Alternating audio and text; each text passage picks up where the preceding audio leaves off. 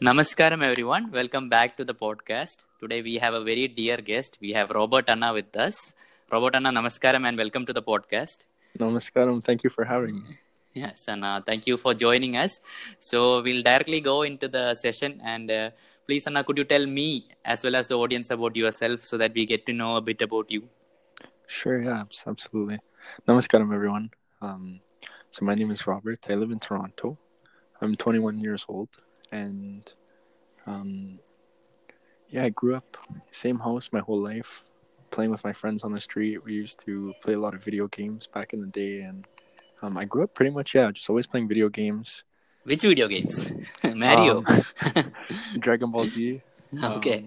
And then later on, like League of Legends. I don't know. Have you heard of that game? No. Indians only we have heard of Mario and all that stuff. Okay. I played Mario as well.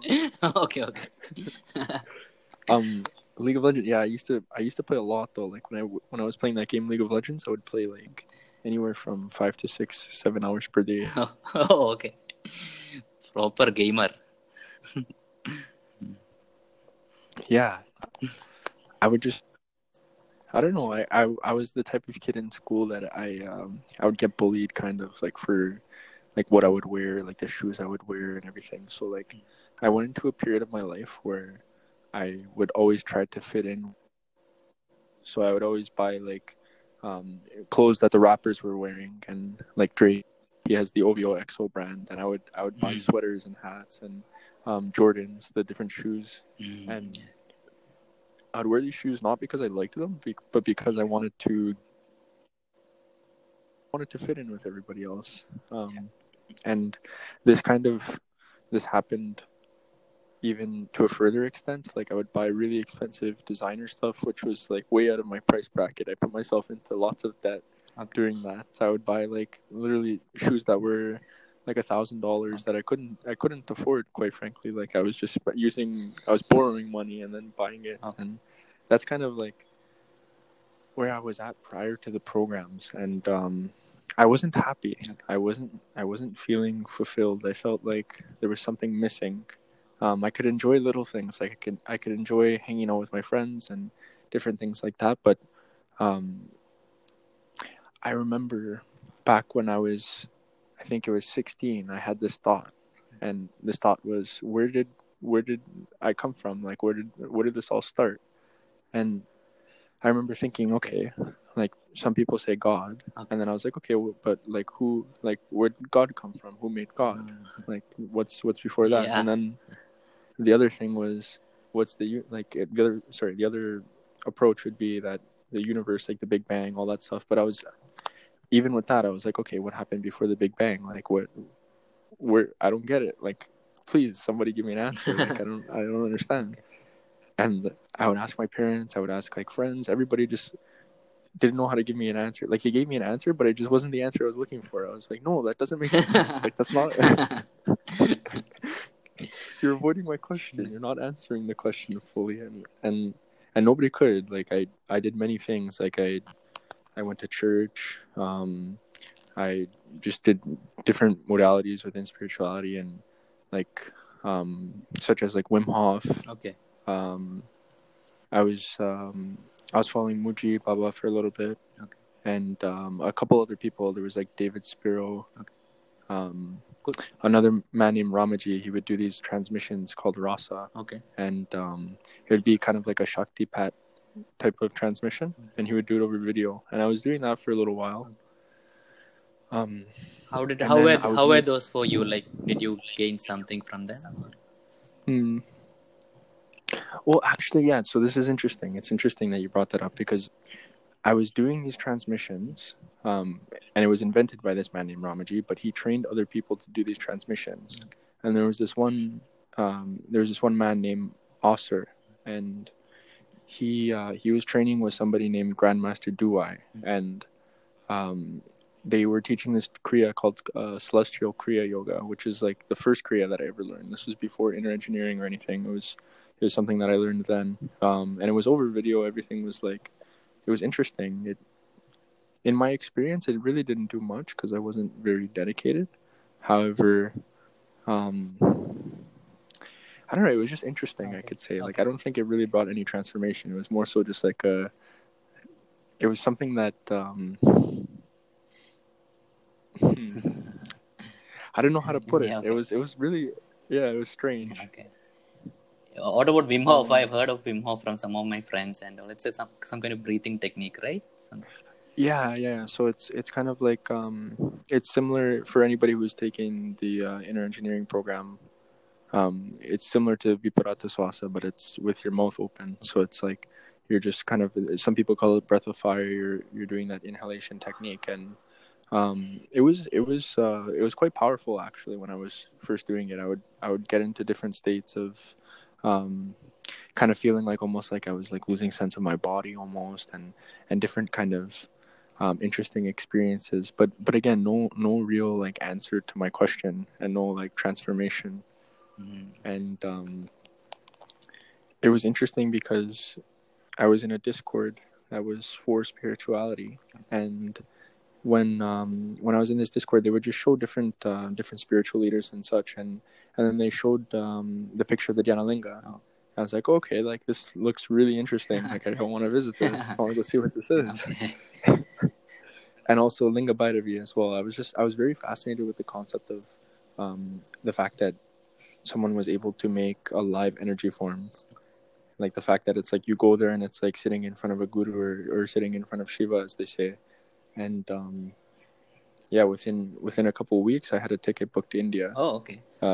To Coimbatore, and I wasn't initiated at this point. I just wanted to see the Dhyanalinga. I didn't even know about inner engineering, nothing like that.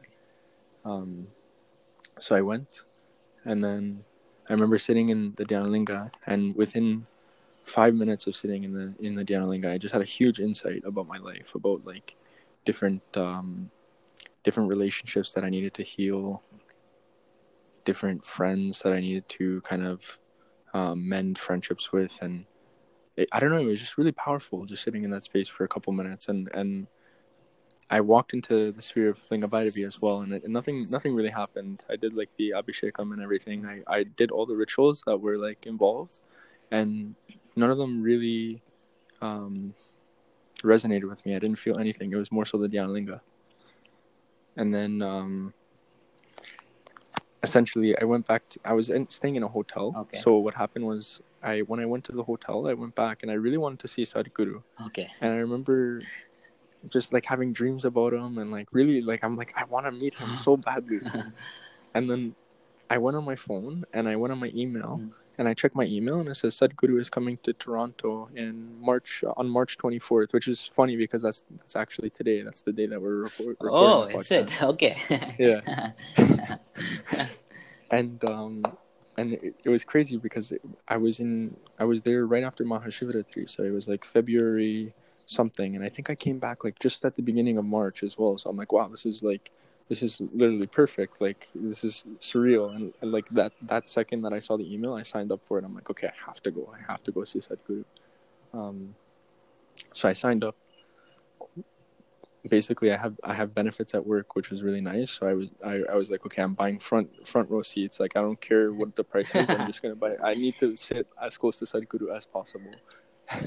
So I booked the ticket and I went back, and 2 years ago today I walked into the Mystic Eye, and I remember just, I don't know, being greeted by all the volunteers. They all had their namaskaram, and it was just such a welcoming space. I brought a friend with me as well, and then Sadhguru came out and he gave his talk, and I remember I was just like, it was almost surreal. I was like, oh my god, wow, like this is Sadhguru. He's right here.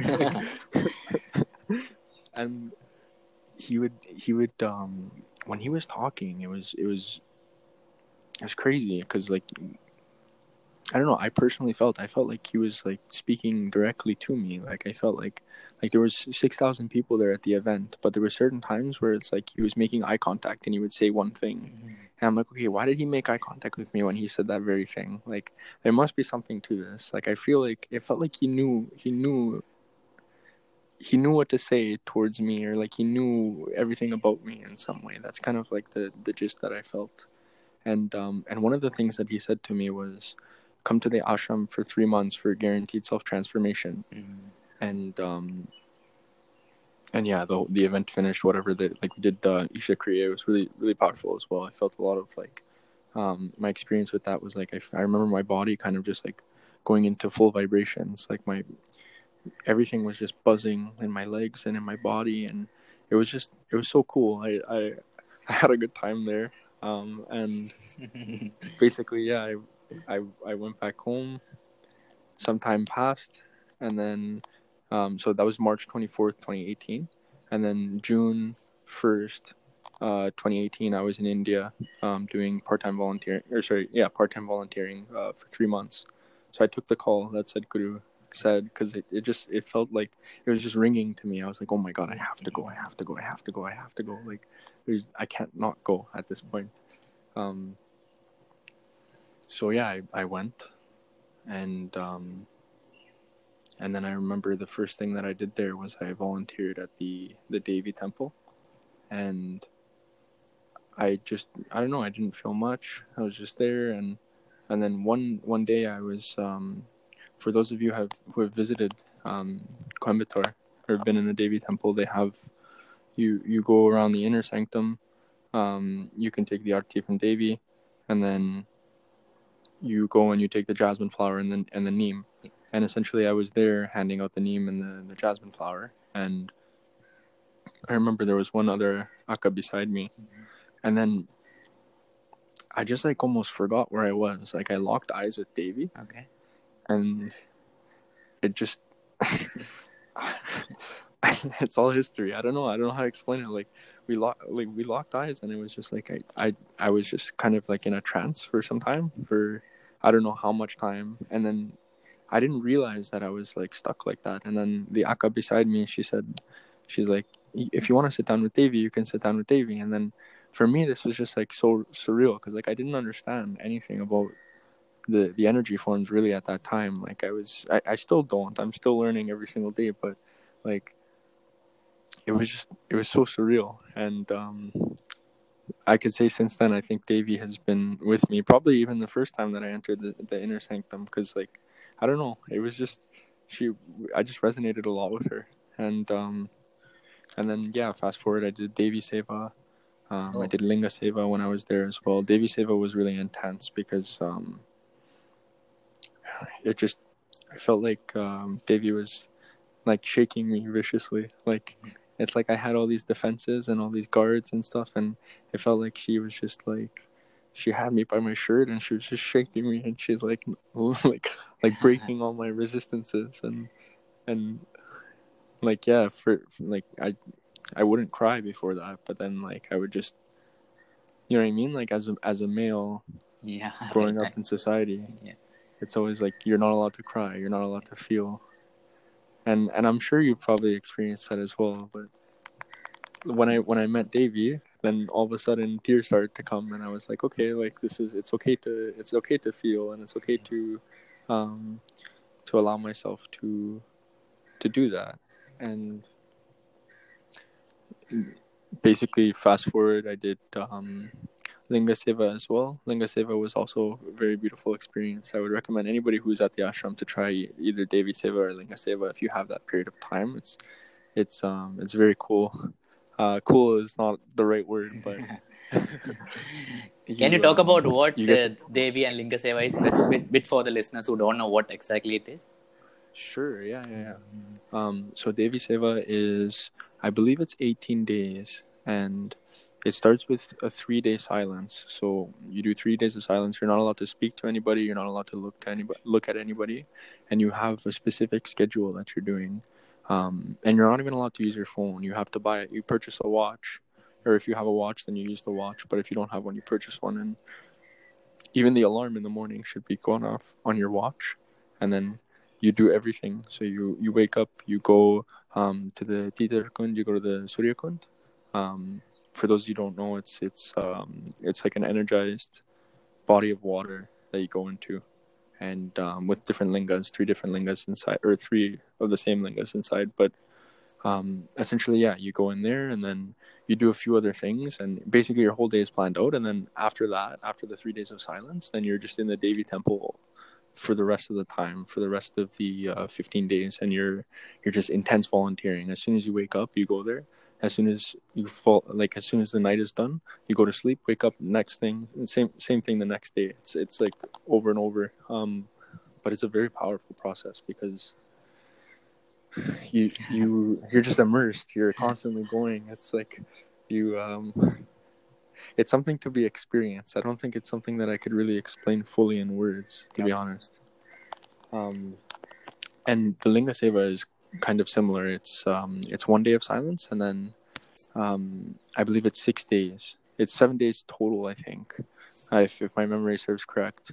And then it's been a little while since I've been. But yeah, 6 days, and then even that one is more intense. You wake up at 4 o'clock in the morning, you go into the Dhanalinga, and you're there with the swamis, with the brahmacharyas, and that was amazing. Like that was probably my favorite part of the Linga Seva, just going in so early, and it's just utter stillness. You're just sitting there, and there's just monks everywhere, and it was so surreal. It was great, and yeah, throughout the rest of the day, like depending on when you do it, you might get to experience like an Amavasya, or even a Purnami. Like different things happen. You get to take part in the Nada Aradhana, which happens 2 times per day, and it's a sound offering, and you even get the opportunity to do the singing bowls and everything like that. When I did it, we did it. It was Guru Purnama actually, and it was intense. There was like 15,000 people that showed up, I think, that day, and we were just like, we decorated the Dhanalinga the night before. We like put up flowers, we put up different like leaves, banana leaves, and everything, and it was a lot of fun actually. It was like a very festive thing, and we had to like basically you could do like a milk offering or a water offering, and I think it's specifically milk, and we had to like make sure the jugs were constantly filled up. There'd be someone at the Dhanalinga bringing all the empty jugs and running over to us, and then we would fill up these jugs and give them the full ones, and then it was just very high energy, packed with people, and that was also the day that I purchased Devi. So that was a really special day that I brought a Devi Goody home on that day. Okay. So it's definitely something that'll stick in my memory. So Devi Kudi, could you, like, a lot of people ask me about the Devi Kudi, but I don't know what to tell them about it. So could you tell them how it has been in your life and what is the experience with Devi? So why did you buy it actually? Like, could you tell the reason why you felt like buying the Devi Kudi? I think because of the connection that I felt when I was there prior to bringing Devi home. Like it was like I experienced I don't know, something kind of surreal. Like I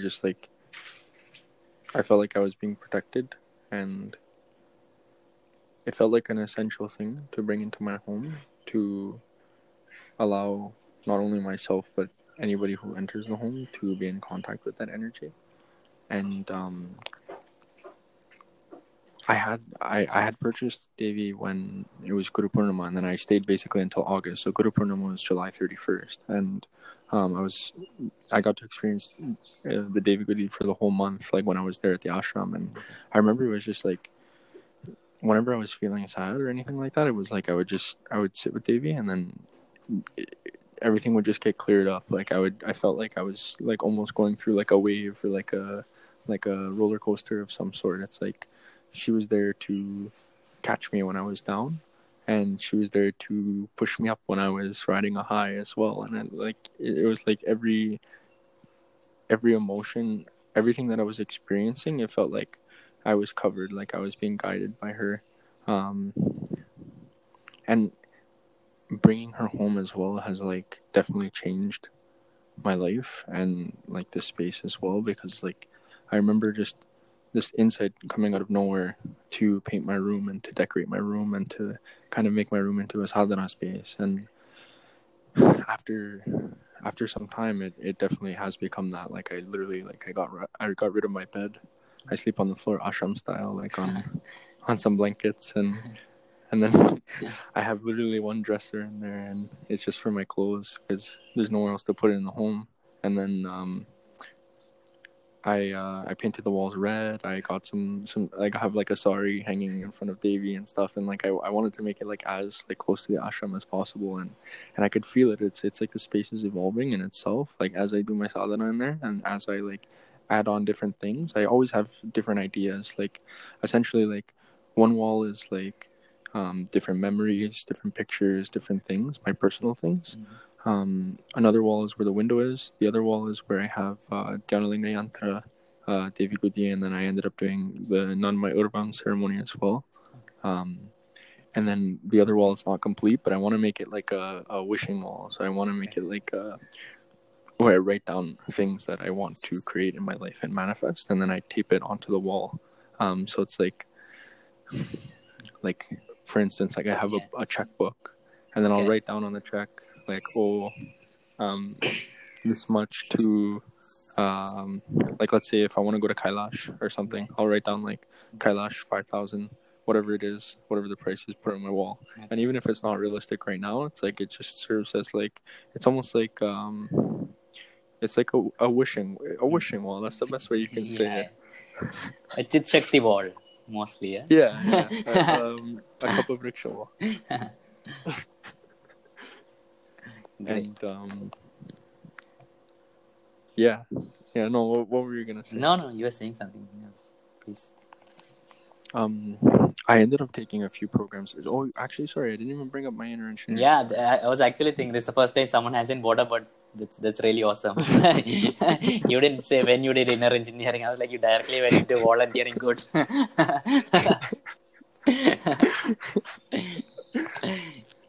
So, actually, that comes before the volunteering. Funny enough, So if we go back to the Mystic Eye, when I wanted to go for the 3 months, essentially, like I realized, okay, I need to take inner engineering to volunteer. So like I actually didn't take inner engineering because I wanted to take inner engineering or because I cared about the program. Like I kind of just like, it was like the only reason that I took the program was so that I could volunteer.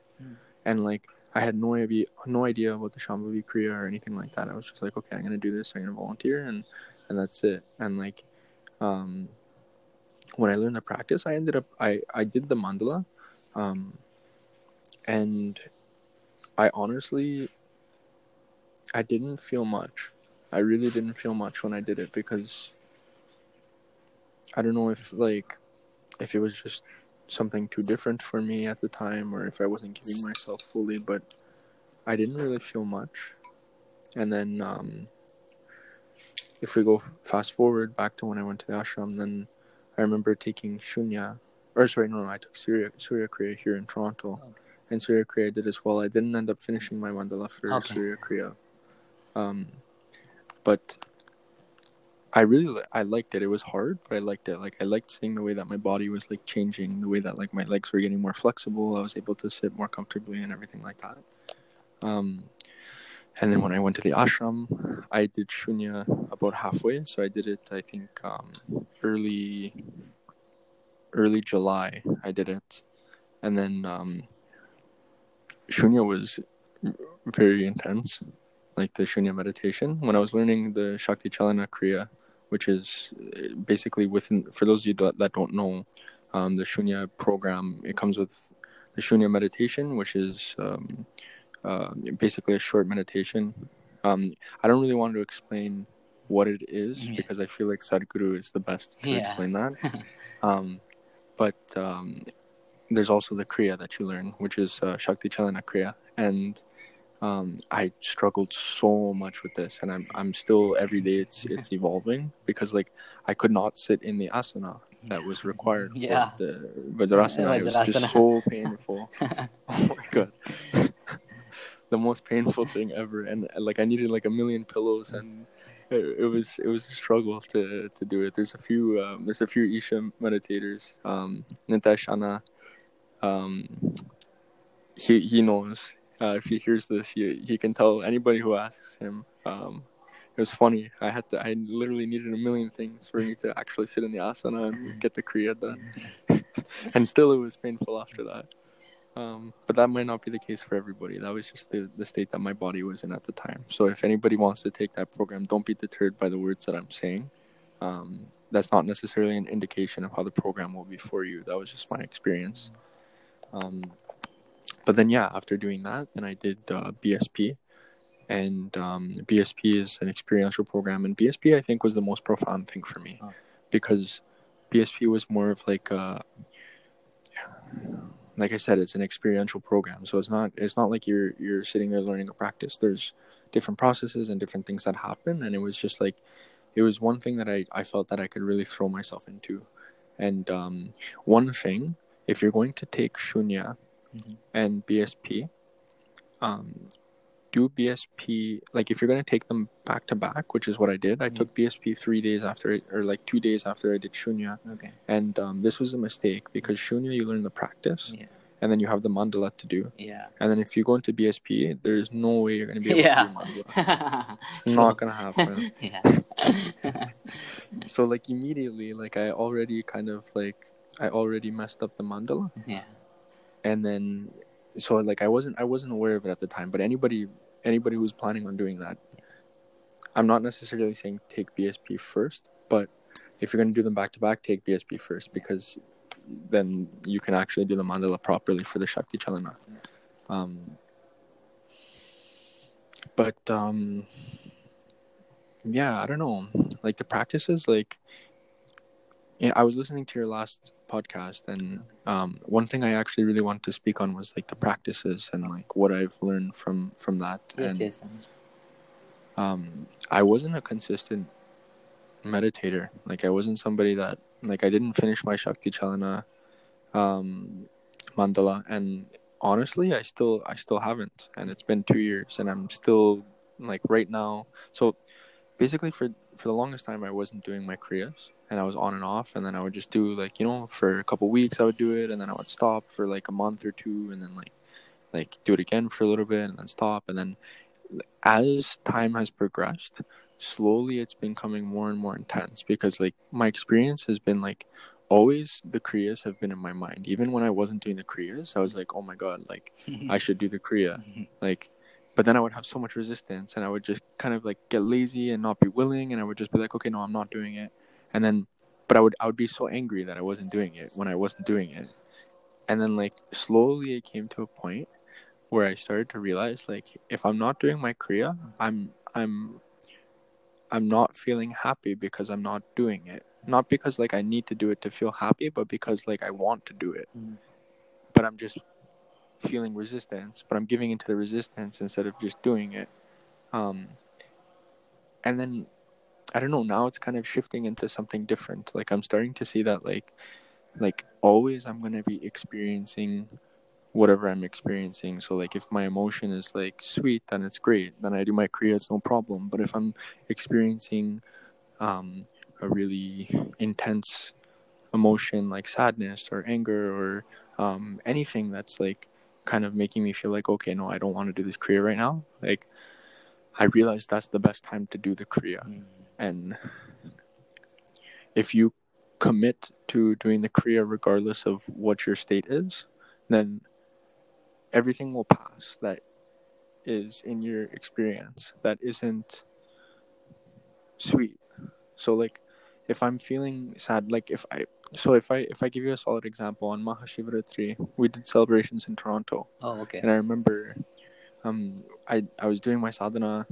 I did it in the morning, and then we went to the venue. I did it at the venue at about like 8 p.m. and then we did the meditation at 3:40 at the Brahma Muhurta. And then after that I went to go do my sadhana again. And I remember sitting in the room at that time, 3:40, and I was like feeling so low. I was like, oh my god, like I'm here doing these practices, like I don't even feel anything from these practices. What am I doing with my life? I'm like, all these doubts started to come in my mind. And one thing that I've been facing for a long time is like, oh, is this a cult? Is this this? Is this that? Like feeling every sort of resistance towards Sadhguru, being like, is Sadhguru real? Is this like, am I just wasting money? Is this like, every doubt that there was to have has come to my mind. And that night specifically, I remember just feeling all those things come up. But then like a thought also came, and I'm like, wait, just like it doesn't matter what you feel, just do the Kriya. Like if this is what Sadhguru says it is, if these are such powerful tools, then just do the Kriya and see what it does. If I stop doing the Kriya every 2 weeks, if I stop doing it every week, then I'm never gonna know what the Kriya actually does. And like that was huge for me, because I'm like, okay, let me just do the Kriya. Like whatever comes up, whatever it is, let me just keep going forward and keep the sadhana on, and let me see what it does for me, and let me see what happens. And the sadhana is going pretty strong right now. It's going well. It's going better than it's ever been, but it's only because of like that commitment to like, I'm just so curious at this point. I'm like, okay, what? It's been so long, and I haven't given myself to it. So let me just give myself to it and see what happens. Like either it works or it doesn't, and like I'll only know if I give myself to it. That's great, Anna. Like I don't have any more questions actually. Like to ask. You said everything. Like it's been really awesome. Like you took me through the journey like you had. I could actually picturize it. That's great. I think you are the one person like who went to the ashram even before like inner engineering. Like I also went like that. Like most people I know, they did inner engineering and then they went to the ashram. Like even I didn't know there was a program like this. And, No.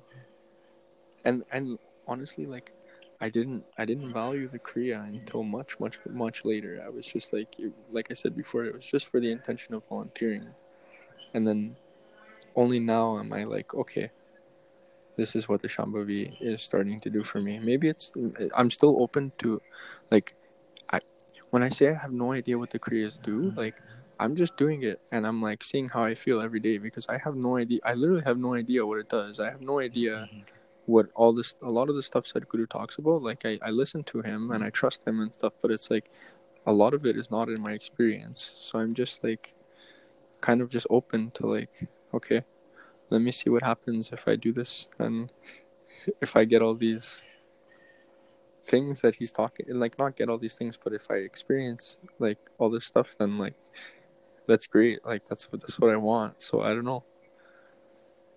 So how can the listeners reach out to you? Do you have an Instagram or something which I can put in the description or something? Mm-hmm. Yeah, so my Instagram is robert.talarico. The spelling will be in the description. And I also have another Instagram called Innate Wellbeing. And it's innatewellbeing.ca, actually. That's the handle for Instagram. And you can see it on the link on my bio as well. And what is it about? Yeah. What is it about that specific Instagram channel?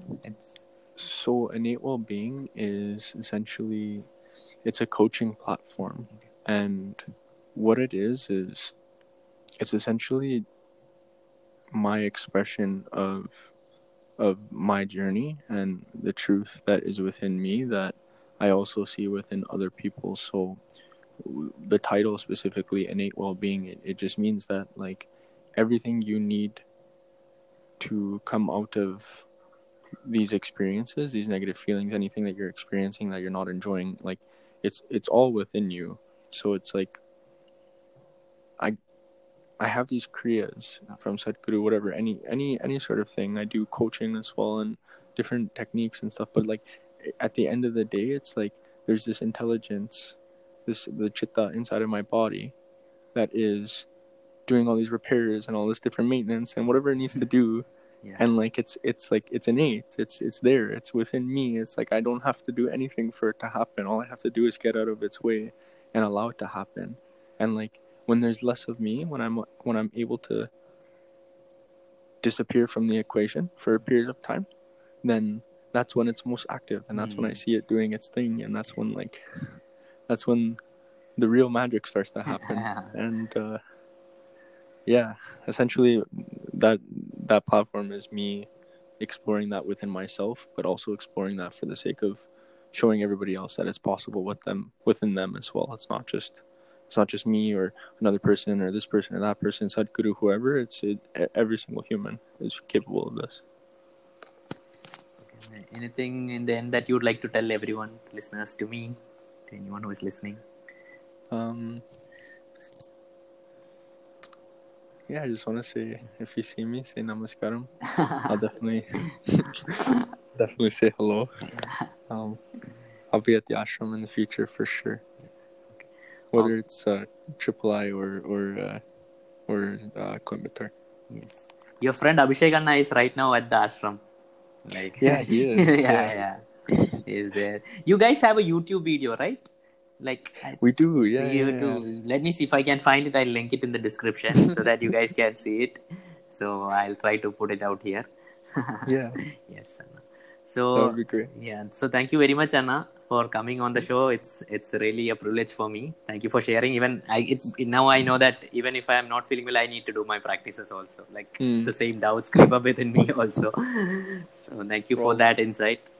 And to all the listeners, if you want to come as a guest on my show, please DM me so that I can make more content. So thank you very much, Anna. Thank you. No problem. Okay. Namaskaram. Namaskaram.